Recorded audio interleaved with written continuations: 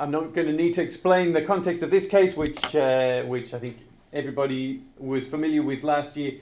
These types of cases kind of raise these questions about where the limits are for treatment in intensive care. And there are two broad types of reasons that we might have for not wanting to provide treatment. One is because of benefit for the patient, and the other is because the treatment is not affordable. The treatment or is scarce.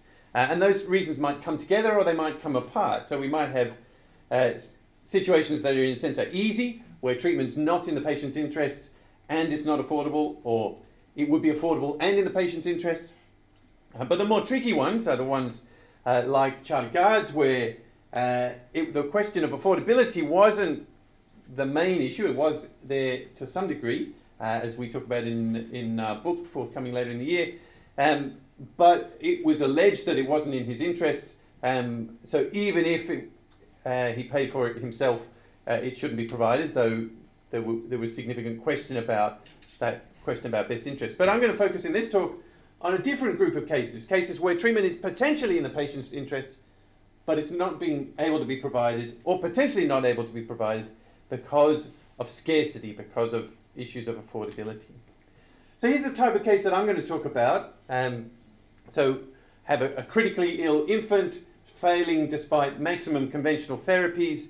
The will die if we don't escalate. The option for escalation is ECMO, for those who aren't familiar with it. This is what it looks like. It's fairly gruesome. Extracorporeal membrane oxygenation involves being attached to a cardiopulmonary bypass machine.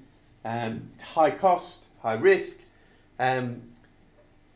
We ring the referral team, but as we're going to ring the referral team, or as the referral team are taking the call, we get further information about the case, which is that this particular infant has a genetic disability.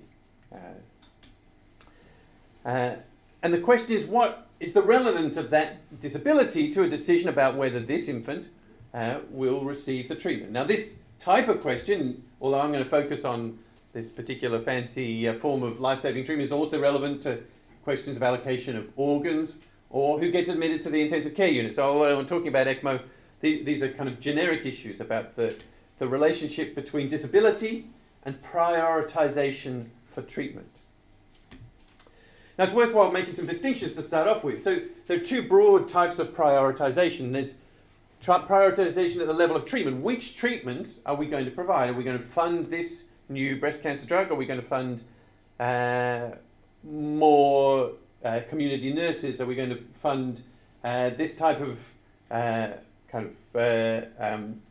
artificial heart? Or are we going to fund something else? So those types of questions about which treatments, where we set the bar.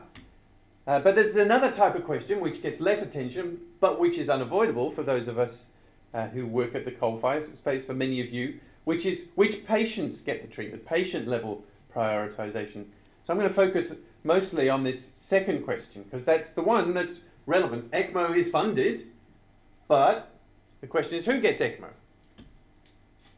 Now, when we're thinking about these types of questions, there are two different types of values that are at stake. One of them is benefiting patients, and the concern to get the most benefit from the healthcare resources that we have available. The other value, which is a competing value, is fairness. The idea of, and I'll unpack just what we might mean by fairness in a second, but the idea, broadly speaking, of treating people equally or in some significant way. Now, these are not the only values that we might be thinking about or be concerned about in allocation, but I'm just going to focus on these two for the talk this afternoon. Now, if we're thinking about benefit and this decision about should we provide ECMO or not, although it's not normally unpacked in this way, there is a way that's relatively obvious that we could do it. We could use the same principles that we use, at least as a starting point, for allocating our treatments. So when we talk about treatments in healthcare systems like the UK, and I believe also in Sweden, we assess the cost of the treatment, the effectiveness of the treatment, weigh it up against a bar, the ICER, the incremental cost effectiveness ratio, and work out whether it falls within a range of treatments that are usually affordable, or outside. Now, sometimes, even if it's outside, there may be other considerations that mean it should still be funded, and occasionally, if it's within, things will count against the treatment. But that's the sort of starting point. Here in the UK, we have this idea that's often talked about, that there's a threshold of around £20,000 to £30,000 per QALY, and decisions look like they're reasonably consistent along that basis. There are some notable exceptions. Although this sort of bar, this sort of process, isn't normally used for individual patient-level prioritization, you could use it for treatments like who gets admitted to intensive care, who gets the ECMO, and in some work that I've done with Julian Savulescu, we've looked at some kind of practical questions like this one. What chance of survival would be so low that providing a standard period of intensive care would be not cost effective? Or in terms of the specific question that we're talking about, what chance of survival for an infant with a genetic disability and who's potentially going on to ECMO would be so low that it wouldn't be cost effective to provide a standard course of ECMO. So you can work that out by kind of shuffling around your cost effectiveness equation, and you get a figure that looks like this for actual admission to intensive care. Depends on your age. Unsurprisingly, if you're an older patient, you're going to get you're going to get fewer years of life, so you have to have a higher chance of survival for it to be cost effective to embark on intensive care. In terms of ECMO, I don't have the figures here, but the sort of calculations come out at something like if your chance of survival is more than 5 or 10%, then it's potentially cost effective to provide ECMO to a newborn infant. So we can unpack that value straightforwardly. But what about fairness? Well, one thing in terms of fairness is there's different senses of fairness. So we might talk about fair chances, so people having equal chances of getting treatment. For example, so one way of allocating intensive care beds is first come, first served. And the idea is, well, you can't treat everybody, but everyone has equal chances of kind of getting sick and there being an intensive care bed when they get there. Now, in fact, first come, first served isn't always fair, because sometimes those who are advantaged are more likely to get to hospital sooner and get to the intensive care bed sooner, so it's not perfect. You could toss a coin. That would be another way of getting fair chances. We could talk about fair amounts of treatment, so the idea that everybody gets an equal amount of treatment. So if you've got a limited amount of a drug, you might give everybody an equal share of the drug. You might talk about a fair process. So a fair process might be a way of deciding that addresses only relevant considerations and not any irrelevant considerations. What I have in mind in particular is something that Oxford philosopher John Brune talks about, the idea of fairness as each individual's claim is satisfied in proportion to its strength. It doesn't matter in particular the definition, but when we're thinking about fairness and think about would it be fair to take into account this infant's genetic disability in deciding whether or not to admit them to intensive care, it might matter how it is that their disability is relevant to their life. So here are 4 different variations of the case. We might have an infant who has a genetic variation or a genetic condition, which means that they're going to require a much longer period of support in intensive care. They might have a variant which makes it much less likely that they will survive if they're provided with the same support. They might have a variant that affects how long they would live for, affects their longevity. They might survive to childhood or to a full normal lifespan, or it might affect their quality of life. Now, which of these is affected might have relevance for how fairness is affected by, or how fairness kicks in terms of this decision. So let me unpack that. Let's think of a slightly simpler scenario. So, because one of the difficulties with most ECMO referrals is that there's a single patient to think about, and often individuals are weighing up, well, who might come in the future. But so let's simplify things in the way that philosophers do. Imagine there are 2 simultaneous referrals to the ECMO centre. One of these is an infant who, based on their characteristics, is likely to require more than 2 weeks of ECMO, and another infant who, based on their characteristics, has an illness where you would predict that they would need an average duration, a much shorter duration of ECMO, 6 days of ECMO versus 18 days of ECMO. Now, in this situation, should the ECMO centre just toss a coin or work out which call came into the switchboard first, or should they choose the infant who's going to require a shorter period? Well, one of the reasons for choosing the shorter period of ECMO is that, in fact, this is not a simple 1 versus 1. This is one infant getting a long course of ECMO versus this infant and then potentially 2 more infants. Depends, of course, on how much demand there is for the service, but if they are a service that is often at capacity and has a high demand for their service, this is potentially 3 infants versus 1 infant. Now, this looks a little bit like another thought experiment the philosophers have thought about. John Turek talked about this sort of example. Imagine that you're in a rescue boat and you get a call. There are 2 boats that are sinking. They're in different directions. You can only go and rescue the people in one of the boats, and you know that if you don't get there in time, they'll drown. In one direction, there's a boat with 1 person in it. In the other direction, there's a boat with 5 people in it. Now, philosophers have, surprisingly to many people, been agonizing about this question. Most people don't think this is a difficult question. In fact, when we've surveyed people, everybody says, or almost everybody says, of course you go to save the 5 people rather than the 1 person.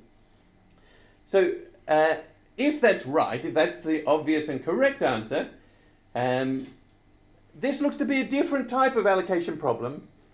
It's what I call, borrowing some terminology by the great Oxford philosopher Derek Parfit, a different number case. Parfit was talking about populations of different sizes, but this is a different context.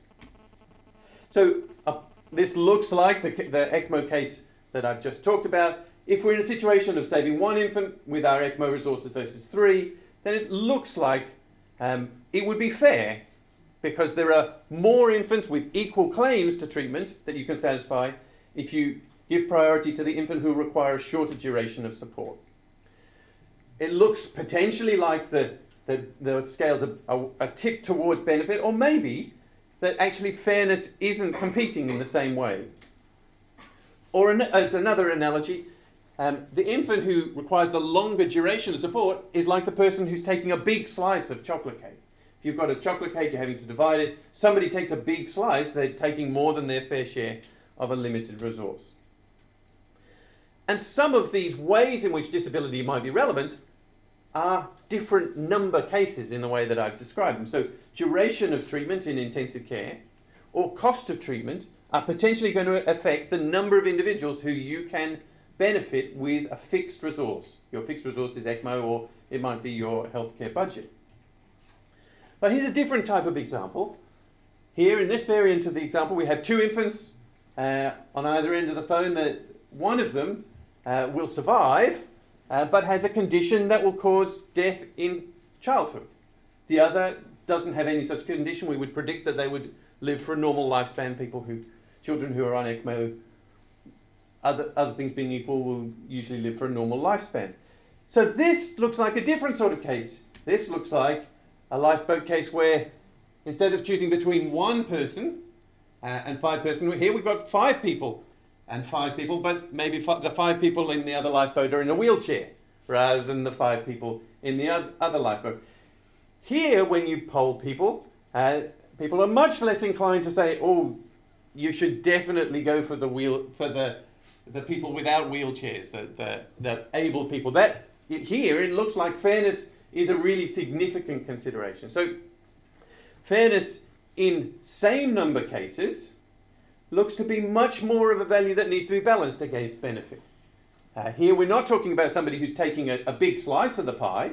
The child with Cockayne syndrome is taking the same slice as everybody else. So we need to balance these values. Now, in the very short time I have, I don't have a chance to kind of unpack just how we should do that, but here are 2 different ways you could do it. You could just toss a coin.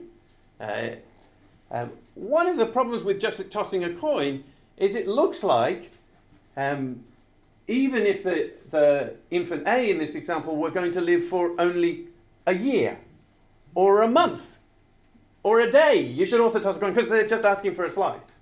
Well, a day's not going to be the same, because actually they're going to be using ECMO for a shorter period of time. So that's not a good example. But you might think that there's got to be some point at which you don't simply toss a coin. One way of doing that Julian and I have explored is this idea of splitting the difference. So if you do these calculations and you work out that it would be cost effective to provide ECMO for an infant who will survive for more than 1.5 years, you might reduce that threshold between there and 0, which might be the fairness threshold. So you might split the difference and say, well, look, if an infant will survive for more than 8 or 9 months, then we'll give them a run of ECMO. Or if the two infants were there simultaneously and one of them were going to survive for more than 8 or 9 months, we might toss a coin. But if it was below that, we would err on the side of benefit. That's one way of doing it. Alternatively, we could try to kind of, from some first principles, work out what level of survival would be sufficiently low that we shouldn't, that fairness would no longer kick in. But it's very difficult to work out just what level that would be. So in these same number cases, fairness is a value that needs to be weighed up, and it's more challenging to know how much weight to give to it. But if we're going to balance these values, it doesn't mean that we give all of our weight to fairness and no weight to benefit. So I'm going to stop there so there's a chance for questions. Prioritization in the area of intensive care, other areas of medicine, is inevitable. We do have to weigh up these values. That doesn't mean that we just give all of our attention to benefit or to fairness, and that depending on the case, fairness may have different levels of traction. Thank you very much.